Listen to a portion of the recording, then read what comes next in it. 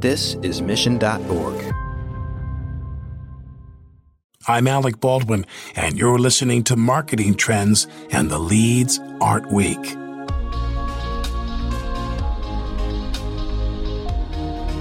Hello and welcome to Marketing Trends. Today's episode features Michael Mendenhall, Senior Vice President, Chief Marketing and Communications Officer at TriNet. On this episode, Michael talks about building award-winning campaigns, the future of marketing, and much more. Enjoy.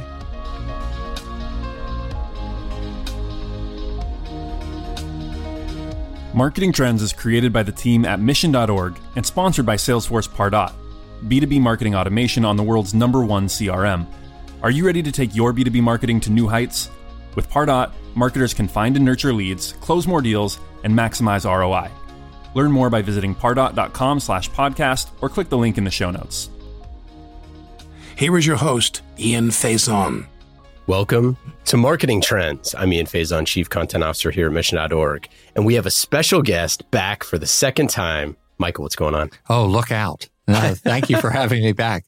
Good time the first time. Yeah, great time the first time. Thank you for all of our listeners and the lovely feedback. Everybody loves your stories, and we brought you back for more stories. So let's start off with the one we were just telling. Are you aging me by saying that? maybe I'm aging myself. We were just telling a story off air that I had not heard before. So let's get into it. I asked jokingly, quipping, to say who won the 1987 World Series as we were mic testing. And you had an interesting story. So tell me this. Well, I think when we spoke last time, Michael Eisner was a CEO that really believed that we should be incredibly well-rounded in the company relative to the different disciplines, the different business groups. So we really understood the power of what he called synergy, which is really, a collection, like the whole is greater than the sum of the parts. And this is how we built franchises. So he would move people around. I mean, I'll give you one example. Steve Burke started at the Disney stores and wound up at ABC, wound up in the parks while I was over there at Euro Disney running the theme parks. Now, of course, he's a senior executive at Comcast with NBC Universal. I started out in theme parks, Walt Disney Parks and Resorts, then was moved into the studio. And while at the studio, I was given other projects. So it wasn't like you stop your day job. It was like, well, you'll have two jobs now. And one of those was when we acquired the Angels down in Anaheim and decided we would rebuild at that point the stadium and make it more advantageous for the guests who were coming to watch the games. He really believed that sports at that point was entertainment. So if you go all the way back, you've really now seen that come to life. He was one of the early, executives that really believed that it was. And so now we're looking to, one, rebuild the team, rebuild the stadium, and go to market. And so he said to me, we want you to handle the sales and marketing and the entertainment, because it is entertainment, for the new team and the new stadium. I told him, I know nothing about sports marketing and I don't know anything about season tickets. I sort of understand pieces of the entertainment, cap day, bat day, that really engage, but you're looking for something a lot more. Yes, we are. And we want to make this a piece of entertainment as well. So I would really work during the day up at the studio in Burbank. And I would drive down to Anaheim in the evenings, and I'd work till about 10:30, 11 o'clock with the teams down there. We had to rebuild the teams, the sales team, the marketing team, and entertainment. We brought a lot of our entertainment people in from Parks and Resorts at that point. While I'm still doing the marketing for all of our feature films, I'm now doing sales, marketing, entertainment for the Angels. We actually figured that all out, learned it quickly, and took the team that year to the World Series, and we actually won. That's remarkable. How you talk about like the flexibility of marketers and going from essentially two different pieces of entertainment that people definitely didn't associate with one another, right? I mean, it's not like, sports and at that time you're talking parks, you're talking, because obviously Disneyland is right there. You're talking this, Burbank to Anaheim to all of this area, this little triangle, for lack of a better word. this entertainment triangle that we kind of all know now is really obvious, but back then it doesn't. Oh no! Now when you go to the Chase Center and you see the Warriors or any of these arenas, it's the show. There's a show. There's a show that happens before the game. There's a show that happens after the game. That didn't exist back in 2002 when we were doing this. So we were really sort of in the forefront of this. Then you bring in the idea of the acquisition of Cap Cities ABC. And at that time, we now had to integrate two different cultures into one culture, which was the Disney culture. And through that, wound up with ESPN. And because one of my roles at the studio was to build franchises. So, I would have to think about, this is primarily a motion picture. Do we believe there will be a sequel based on trends? Or does this go direct to video at that time or direct to DVD? Then when does the streaming piece come into this and syndication? So on TV. So you had to build out a whole plan as to how we'll build the franchise. We also then had to look at all of our assets to do that. So I would work with consumer products on soft line and hard line. And what does that look like? I'd work with publishing, right? So as you start to get into this whole sports thing, one of the things that they attached me to right away was the idea we want to do these X Games. So the first X game, I was very involved in how are we going to position this? How are we going to go to market? And how do I leverage the assets of the company to make this a success? So there was a lot of work that I did in sports relative to that. And then the introduction of the ESPN magazine, right? So we're using our publishing arm to actually get involved and build out that magazine and the concept of it. So I was very early on with all of these sort of concepts and building out these brands and these franchises so that, some of these things could be worth well over $1 billion, some of them tens of billions of dollars for the company. And it was the sequencing, the strategy and the sequencing of all of that. I was just going to say, flash forward to today. I mean, it seems like those lessons, with how all of the Marvel movies, how they sequenced all of those into this, gigantic piece with, ending with Avengers Endgame and all that stuff. It seems like a lot of those lessons were kind of maybe forgotten in the middle part there and then kind of relaunched. But it seems like you kind of really were moving on the experiential, the storytelling aspect, the content aspect. Narrative. Narrative. Well, narrative was always important at Disney. That was one thing, Michael and the company were very focused on, no matter what we did. What is the story? And what are you communicating? Whether it was short form or long form, it was really about that piece and the narrative piece that became really, really important. But I wanted to go back to the synergy piece because, there was the one thing Disney has succeeded at doing, and it really takes the senior executive, whether it's Bob Iger or Michael Eisner, to really buy into this idea that the whole is greater than the sum of the parts. And what I mean by that is, most business groups in a company, each of those presidents or senior executives are compensated on their performance. But at the end of the day, it all adds up. The sum, right, becomes really important.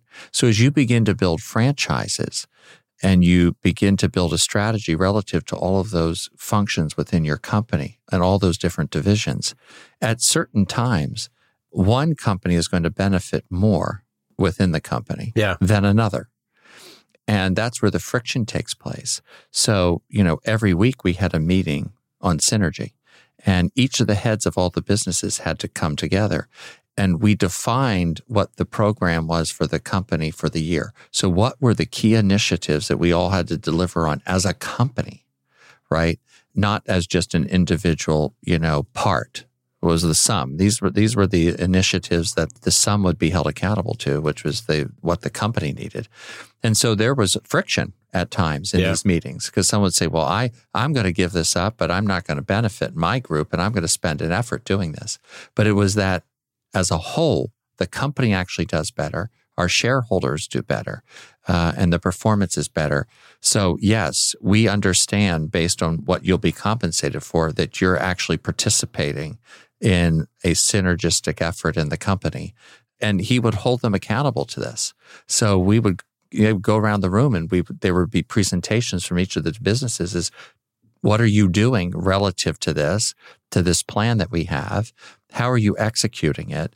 And so that's where you really began to see, and you still see it today. It's really interesting for me to watch, having been out over 13 years, that they're still doing this quite well. And what I mean by that is you would launch like The Lion King, or I'll give you an example, a better example, Mulan, right? And we knew at that point in time that Michelle Kwan, who was a world-class figure skater and has won medals, actually grew up as a young child with her father reading the story of Mulan to her. Wow. And that was something that impacted her in what she thought about herself and her goals as a female athlete. And so we used that as a piece of how we went to market with Mulan. And we actually brought her in as, I would say, a promoter of the film because she was so attached to it personally. And then ABC decided, well, at that point, ice specials were really important, certainly to women and moms. And so we developed a whole concept and a whole hour-long program on ABC in prime time where we reenacted the key scenes from Mulan on ice with all the Olympic skaters, both male and female, with her being Mulan as the lead. And it did incredibly well on ABC. But that was ABC saying, here's how we can help. Yeah. We will develop a whole show, and those are multi-million-dollar shows, right? And so that actually was a huge piece of the promotion. You see some of that today too. And they continue to do that. And that's where this synergy piece becomes really important, is how are we leveraging the assets of the company to build an enormous franchise that has great value to it and has longevity, right? Yeah, I mean, we saw this just a couple of days ago with the launch of Disney Plus and with Scott Van Pelt on SportsCenter doing, the promo for Mandalorian. You saw all of the ESPN personalities all tweeting about the promotion of Disney Plus. It was all systems go. Yeah, that's a massive multi-billion-dollar initiative for the company, and they're using synergy, which is one of the things that I did when I was at the company to really make this a huge home run. You're seeing The Mandalorian promoted at all of our parks. When you think about the fact that 100 million people are going through these parks every year, you have enormous scale in promoting products that would be of interest.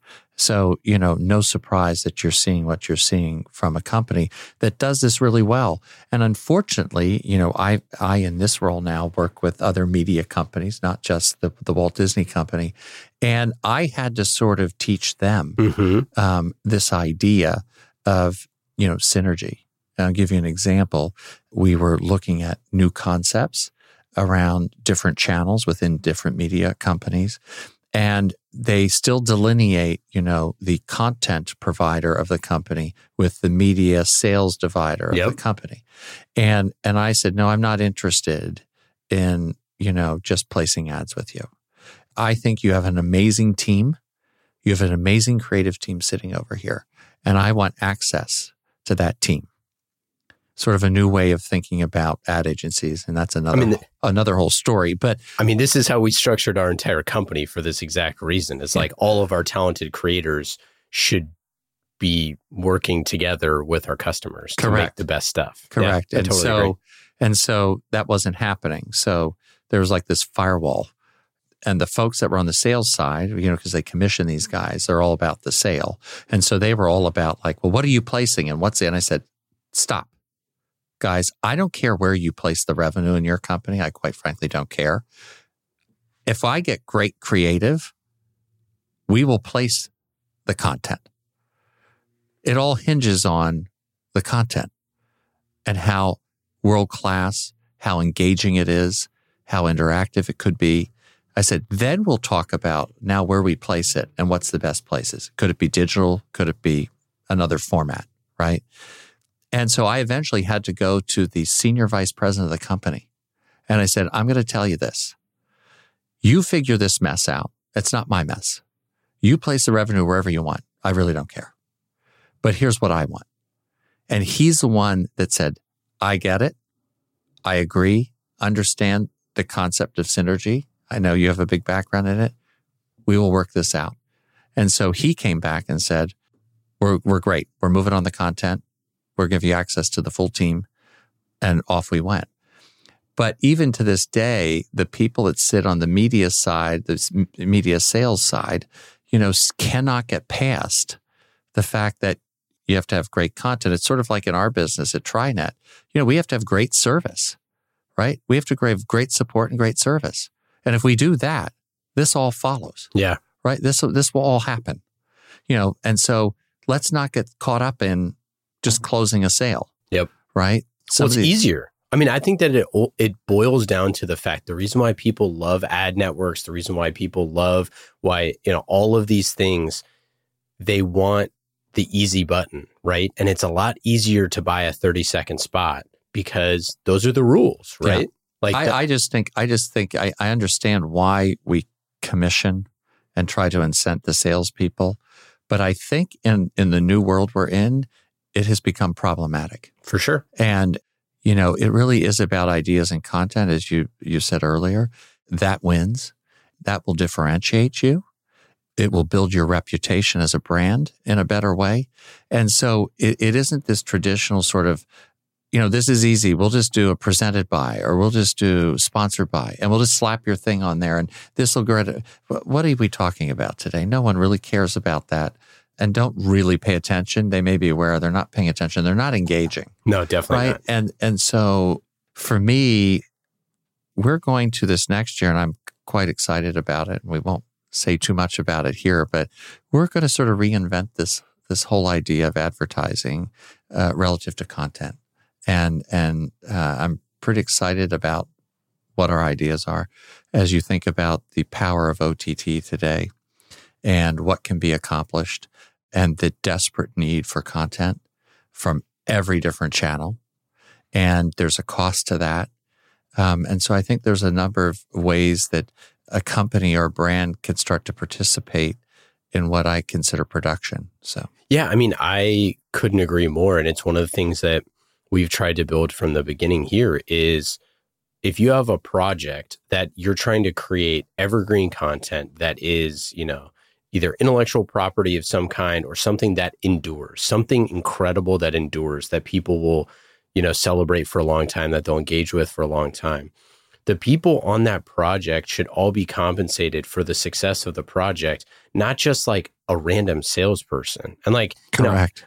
I love salespeople to death. They have an important, role, but also like the producer, the project lead, like all the people on the team, they should be vested in the success of it, not correct. Just the paycheck that they're getting, which is obviously very important, but like they should want this to be successful for 10 years. Correct. Well, and that's where you build that longevity, which I think is important. I think it's ever more important now with the amount of clutter that's out there, the amount of channels. I like clutter. That's a great way of putting it. And it is. It really is. I see it every day. And I think, what's interesting to me, it's interesting. We were interviewing for a plug. We're interviewing for a VP of our brand experience. Oh, there you go. And, one of the candidates, as a follow-up, said, he loved what he saw relative to People Matter and the TriNet approach to humanity. And he said, hey, here's a brand that I've followed. It's very interesting what you're doing and what they have done for these boots. I go, boots? Okay. So I'm reading it. I clicked on it and I watched this thing and I was like, this guy totally gets this new environment, having sent me this video. Yeah. And it really is about story. And it was beautifully shot, beautifully done, world class. I was compelled to buy the boots at the end of this thing. These boots are awesome. And I never would have thought about it had I not seen that mini film they did. I don't know if it's the same boots, but on my flight to Australia a while back, I had the same experience where they had this beautifully shot pair of boots that they went through each of the levels of the thing. And it's same sort of thing. I got off the plane. My buddy picked me up and I'm like, what are these boots? Yeah, I'm going to tell you that. I'm going to just look it up here. And do you know the name of your boots? No, I'll look it up. Here, look up the name because Huckberry. I don't know. Okay, you have to go to Huckberry. they have a film, and the film is beautifully done. I watched the film, and there's a sense of humanity to the film, and that's why he sent it to me, because we really based our whole campaign on humanity in a very authentic, candid way. And it was just beautifully done, almost like a documentary, like what we did with Galen Summers for our campaign People Matter, and very compelling. I wanted to check in on the campaign. So when we last spoke, I believe the campaign was just about to launch, and it's more than a campaign. So for our listeners who don't quite remember, kind of just describe the impetus for what you're building. Yeah. So we started with humanity as being very important. I mean, we're a human resource, a solutions company, and a lot of times people have categorized human resources as a very functional sort of department in a company. A lot of times not favorably. If you're in a big company, you don't want the call from human resources. And then a lot of it is training, and you're like agonizing over all the training that you have to do to comply, with legal requirements. And so we really looked at, what really does make up these companies. And we have 18,000 of them and over 320,000 employees that work for us as employees of record with us. And they're in probably 6 different verticals, multiple different industries in those verticals, and all doing just amazing things. And we were really focused on, at that point, on our own products and services and selling those. And we lost the idea of, in human resources, the human piece and the idea of humanity. So we used humanity sort of as this organizing idea, and went in saying, well, who is that? And that's really these companies, our customers, who are doing these amazing things. And our success at that point was based on their success. So the more they're successful, the more we're successful. If they grow, we grow. That relationship is very important to us. So it was, well, how do we help these companies scale and grow and become successful? And we focused on them, and we started to look at all the different companies and what they were doing, and whether this was in the life sciences world, where they're using genomes to attack cancer, or whether it was Hot Bread Kitchen, a nonprofit who is really enabling disadvantaged women, to actually build a career and build an economy for their environment. And so, we just saw, wow, these are just beautiful stories. And really, isn't this what the American dream's about, when we start to look at the diversity of all of these companies and all of the people? So whether it was the geography, their ethnicity, their age, their capabilities, you could just go down the line and say, wow, it's just this collection that builds these cultures in these companies. And they move quickly, they have great velocity, and they're having an impact. So this really is the American dream. It's not just the talk. It really is where this is happening when you think of 98%, of all of our workers sit in this space. Over 40% of all scientists and engineers sit in this space. This is where innovation's happening. This is where society is improving itself and really making a difference. So we shifted our whole idea to focus on our customers based on humanity. And we came up with the idea of look at the human piece of human resources. Many of these companies and these investors talk about it as human capital. I think that is disgusting, quite frankly, that you're treating people as just capital. These are individuals that have great talent. And so we focused on that. And that's where we came up with this idea that people matter. In light of where we are, in the world, relative to respect, humanity, we thought it was an appropriate time to really step forward as a company and someone that works in this space of, small, medium-sized businesses, to make a statement, that we are respectful. A lot of these companies are very humble and are doing just really incredible things. And we thought that was a positive momentum that we wanted to create in this country relative to this idea that, we would build a concept that would have great meaning to people. Yeah. And very positive meaning, because this is positive. And we hear so many negative stories about companies, big companies, whether it's fraud, it's this, it's that, it's sexual harassment. And we don't hear these stories. And so I really coined and we trademarked the idea of the business of the unseen. Mm-hmm. And we want these businesses to be seen. So we came up with the concept of people matter and have executed against that. We wanted everything to be very authentic and very candid. So there's no actors, there's no staging. In working with Annie Leibovitz, we really went back to her roots, which was kind of fun, and went back to where she did candid black and white photography in her career very early on. That was award-winning. Some of you have seen some of that work. That was iconic. And we said, we want this to be candid. So no one knew we were bringing Annie into their environment. We showed up. Only the CEO or founder knew that she was coming. We wanted everyone to be authentic. A lot of times, some of them didn't know that it was her till we're halfway into the day, and they're like, isn't that like what? And we got great candid shots. That what was very interesting is that people have responded to the campaign to us, have said, this is beautiful. This is like authentic. This is not like staged. It isn't, like stock photography. And these are, our customers in all their diversity. And so we played that out with Galen Summers, who's an award-winning director in documentary film with T Brand Studios with the New York Times. And we pulled that all the way down, and then we did this expose on their company. We interviewed all of the talent in the company, and we took that and took all the sound bites and built a letter from the company to the founder or the CEOs. We didn't let them read it until... It's remarkable, by the way. Those stories are like...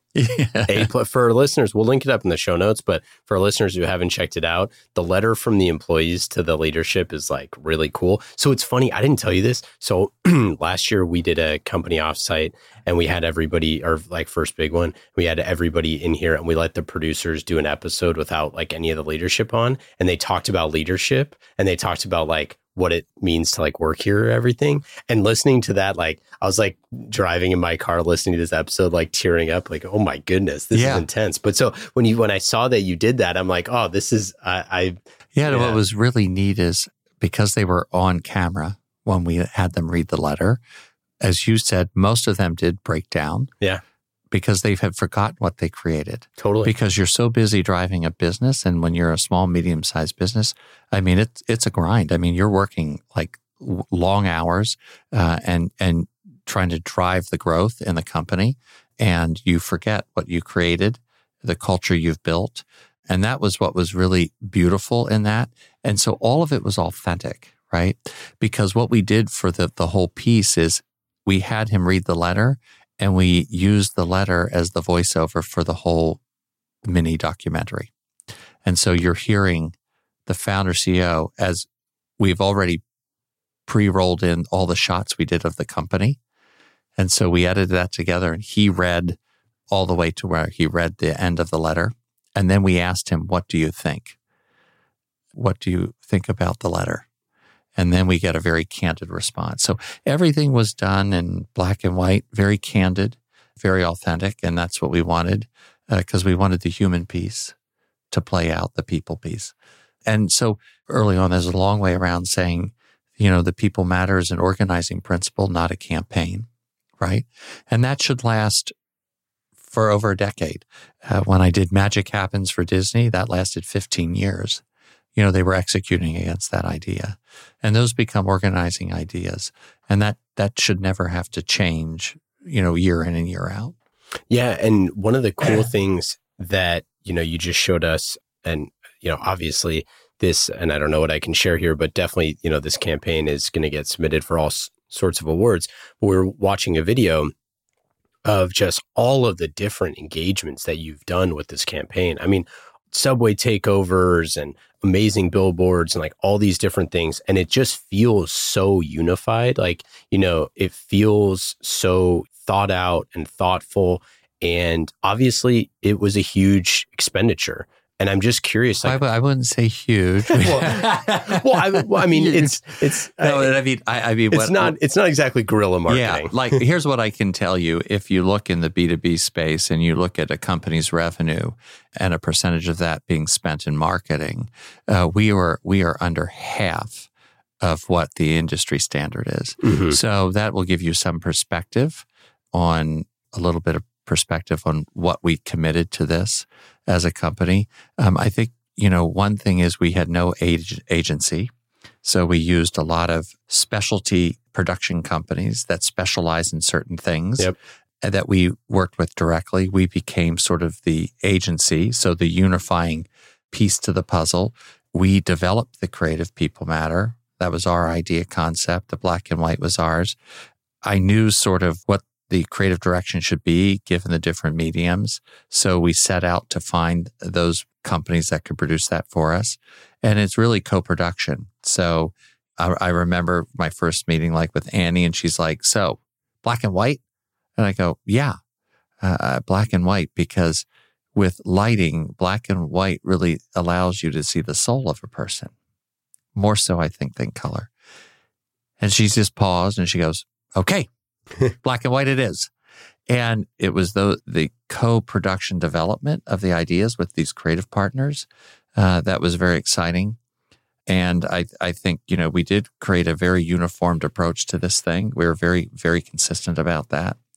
And in doing that, a lot of these people I know personally, like Annie Leibovitz, like Garson Yu of Yu & Co., Sarah at Left Field Labs. And so I've had those relationships when I was at Disney doing really great commercial work. Annie did a famous campaign for me in Magic Happens, where we had celebrities involved in the campaign that lasted like 15 years. I get reasonable rates from these folks based on relationships, quite frankly. It's a world-class campaign. It does not have a world-class fee attached to it. Well, but I think you kind of alluded to the fact that when you don't have to pay 10% in the middle. Yes. It's definitely 10% cheaper than it could have been. But, what really strikes me, and, you talk about Steve Jobs and Michael Eisner and Bob Iger and these people a lot. But what it really feels like to me, like you... And Mark Hurd. Yeah, Mark Hurd, that you, as, the chief marketing officer and chief communications officer, that you really take a lot of personal, emphasis on how the campaign is structured. Like, you're not going to outsource anything to anyone that isn't their direct specialty. And you're going to keep all of the, in this case, all of the TriNet culture. You kind of feel like you own that. So I'm just curious, why and how do you go about doing that? How do you leverage your teammates to be able to bring those things to life? Well, I think, it starts with your leadership, right? I've always been one to have a very lean team that has great experience in developing world-class product in marketing.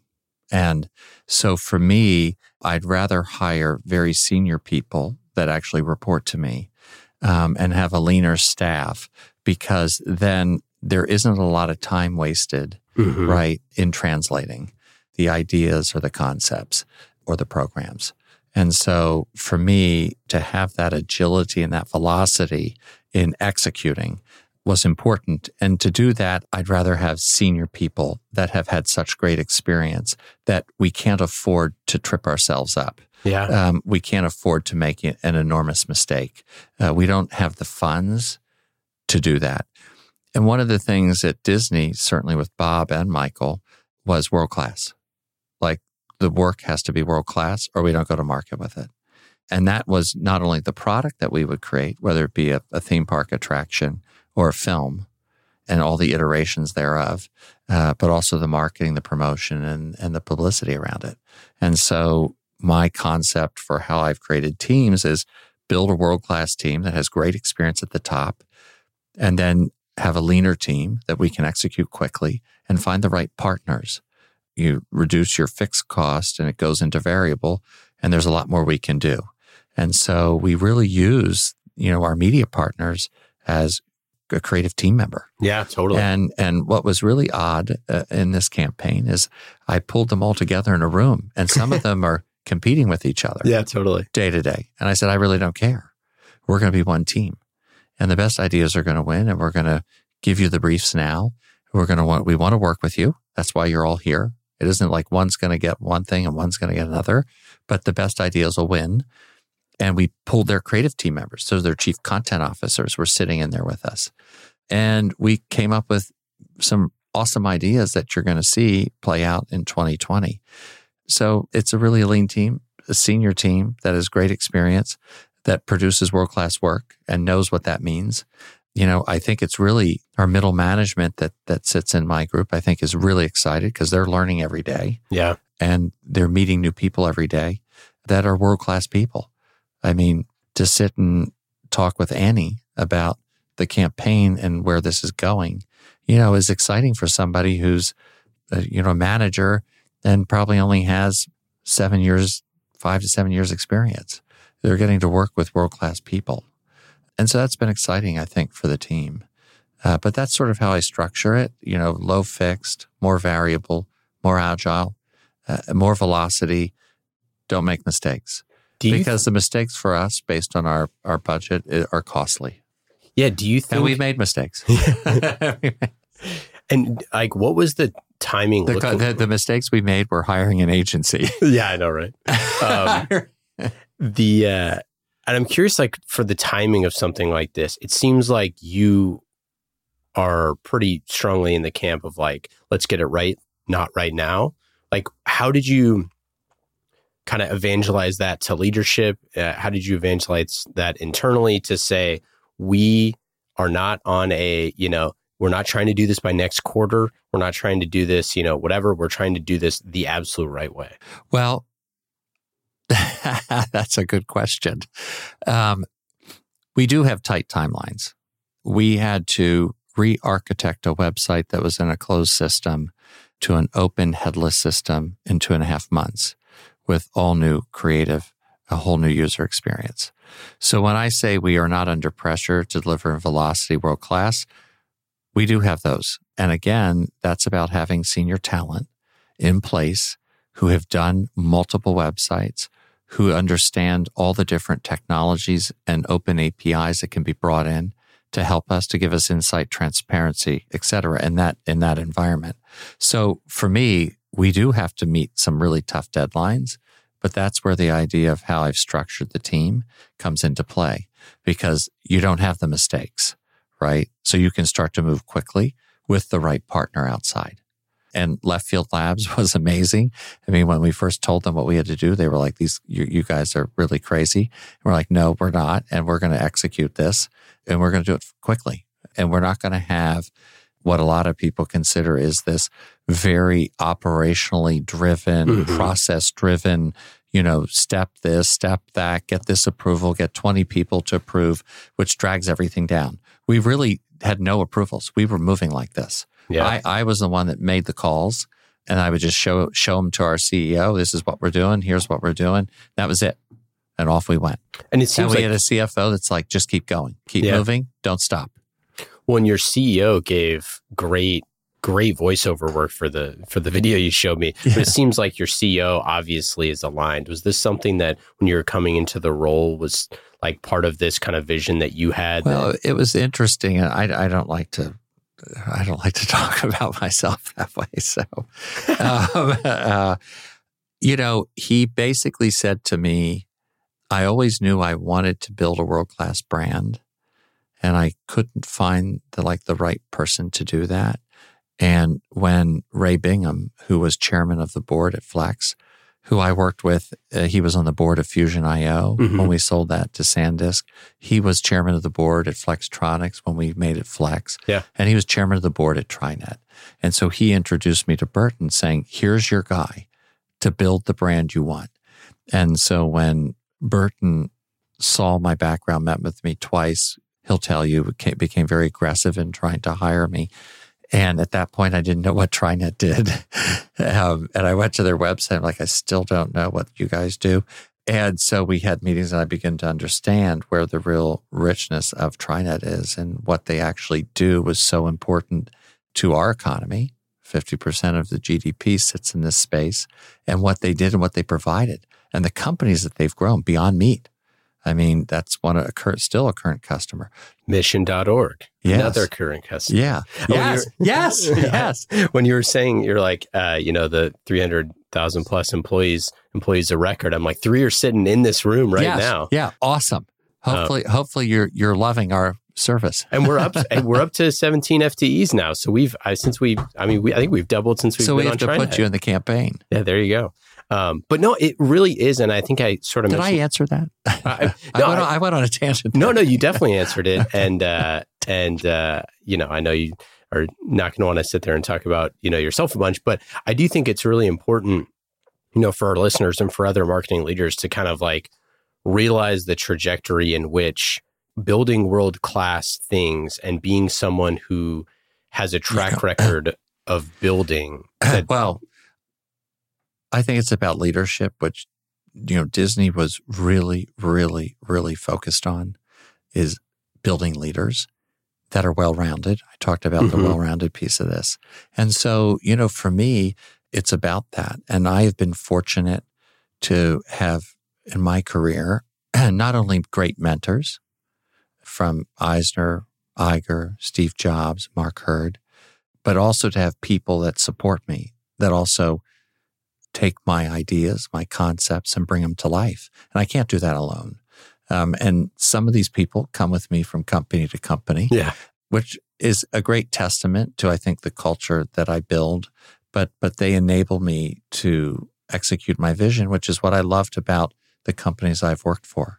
Mark Hurd sort of gave me a clean slate to help rebuild HP. And we did just that in the time, the 3.5 years that I was there with him. And at Disney, we were given that carte blanche. I mean, no idea was, I would say, too stupid. They loved thinking out of the box. And it was my teams that helped me execute these things. Like the idea that we were paying attention very closely. Dancing with the Stars was doing quite well when we launched that over 10, we were thinking about that 15 years ago. And it was going to come into the summer. And I said, well, why don't we take, and the hot team was Michael Phelps, Lenny Krayzelberg, Ian Crocker, this whole team that had done so well in Athens. And they were going to come back. And I said, why don't we do a Swim with the Stars? And let's do a whole program for kids in all the pools. We'll transverse the entire country on a bus with them. We'll trick it out, the bus, and we'll go to these pools and we'll work with kids, that they're learning to swim. We'll work with local swim teams, et cetera. And then we'll come to Disneyland. And at Disneyland, we'll build an Olympic-sized pool down Main Street. And we'll bring the winners from all these different communities across the country into Disneyland to compete with the Olympians in the pool on Main Street. People are like, you guys are out of your mind. Yeah. And we're like, no, we're going to do this. And our engineers figured out, and this is complicated because the weight of an Olympic pool full of water, and should those sides break with all these people standing around, you have a catastrophe on your hands. Yeah. So we had to engineer how to build a pool on Main Street, which is a curved surface, fill it with water that was heated, and then how to dissipate the water, because if we flushed it, it would screw up the sewer system in Anaheim. Yeah. So there was a whole program to all of this. We actually did it. The worldwide press and photos and aerials that we got from this was amazing. And down the center of the pool said Disneyland. And it was like amazing. That was one idea, right? And so you have a team of people who are like, as crazy it is, we're going to make this happen. But see, and so, I get enabled to do these things. Like when we launched Tarzan, we went to Times Square and we found a troupe that actually choreographs to music dancing down a skyscraper. And so we had them all dress up as the characters from Tarzan with the Phil Collins music. And we had a whole display. I mean, people thought we were nuts. But it was like so dramatic, and the press around the world on this stuff was, we couldn't have bought that. But how do you even justify the ROI on those things? Because I think that's one of the pieces that a lot of CMOs want to do. They want to take, calculated risks, but it's like, oh, what's the ROI on something? It's sort of like out of home at times. If you do well, it's instantaneous awareness. Yeah. Instantaneous globally. You don't have to do anything else. We don't have to spend the money. Yeah. You could spend $40, $50 million marketing a film or more in some cases, and you don't have to spend that. It's instantaneous. Forget it. And it's all, attributed to this event. And then when you begin to look at all the gross impressions, but more importantly, the third-party endorsements, right? So it's credible. It's not us advertising to somebody. Well, and we were talking about Disney Plus and The Mandalorian, and I think that this is one of those brilliant ideas, because how much advertising did we see for The Mandalorian in which it all said, get it on Disney Plus, right? Yeah. So it's like you're advertising content that people want to see this new show. You're not just saying Disney Plus everywhere. Correct. You're saying, this is the content. This is the new thing that you're only going to be able to get here. And it's a way easier integration than just, shoving an application. And they did a ton. They did a ton of events. Yeah. Big events. They spent a lot of money on events. Yeah. Well, I know we gotta get you out of here in a little bit, but I did want to ask. We talked a little bit about last episode about like early Toy Story redos, rewrites, this sort of thing. Yes. It's something that's very popular on our team at Mission here is the idea of rewrites, because it can be really painful. But I want to know, like, how, when something wasn't world class, and whether it was with Steve Jobs or whoever, and you had to do a rewrite as a leader, how did you structure those? How did you see people structure these? Well, it can be a rewrite or an attraction. I mean, I've been where we had a concept through Walt Disney Imagineering. We had the idea of how it was supposed to play out in narrative form that was interactive, right? And when we went into an early preview for just the executives to see, we were disappointed in how it actually got executed. It didn't work the way we thought it would. And so we shut it down. And this was multi-millions of dollars. And, went into a rework because it wasn't world class.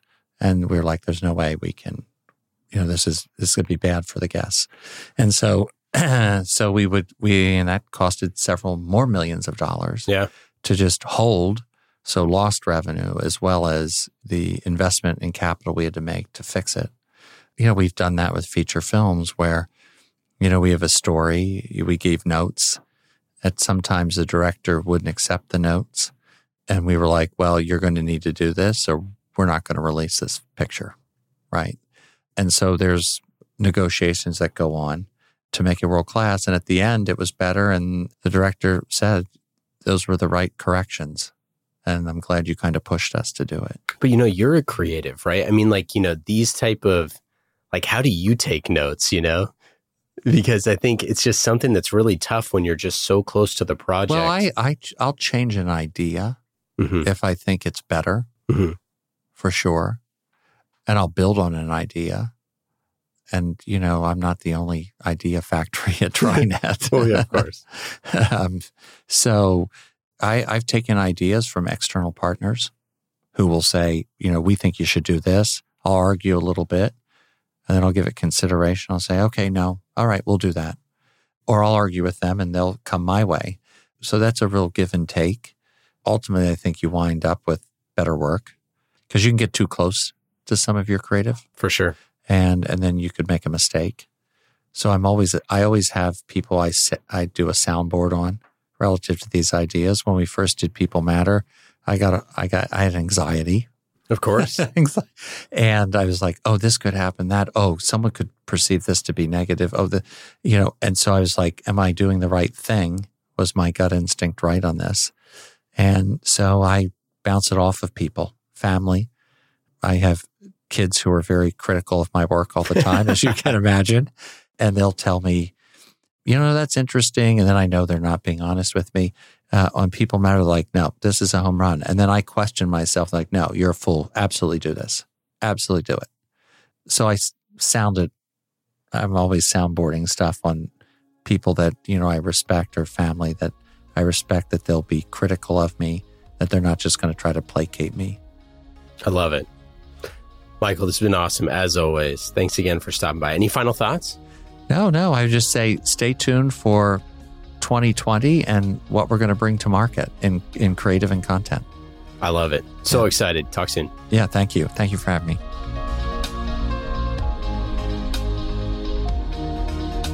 Thanks for listening to this episode of Marketing Trends. Marketing Trends is created by the team at Mission.org and sponsored by Salesforce Pardot. World-class marketers use Pardot to generate and nurture leads, close more deals, and maximize ROI at every stage of the sales cycle. Empower your marketing team to become revenue-generating superheroes, and let Pardot's data analysis keep an eye on the bottom line. Learn more by visiting pardot.com/podcast or click on the link in the show notes.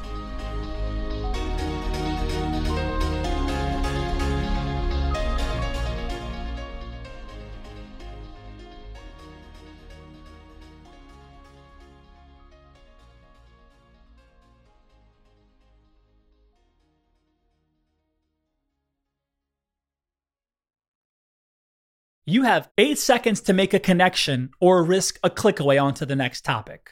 The difference lies in your ability to deliver relevant experiences to your audience across devices and across channels. But delivering on a really great experience is impossible without the right people and the right technology. You've got the right people, but your technology choices will make or break someone's experience with your brand. At the center of gravity of your digital experience, Brightspot Content Management System can deliver relevant content, personalized experiences, and cross-channel synergies to create unforgettable brand experiences, so you can be a bright spot in someone's day. Head over to brightspot.com/marketing trends to find out right now. From global crisis to hunger relief efforts, the messages you deliver save lives, inform important decision-making, and help keep communities safe and sound. The speed and scale of your content needs to be delivered faster and on a much larger scale. Brightspot Content Management System has supported some of the world's largest brands to communicate on a global scale. From Johnson & Johnson sharing critical information with their customers to helping Whole Foods tell their brand story to a global audience. Brightspot is designed to handle rapid iteration and personalized messages to those you care about most. Learn more at brightspot.com/marketing trends.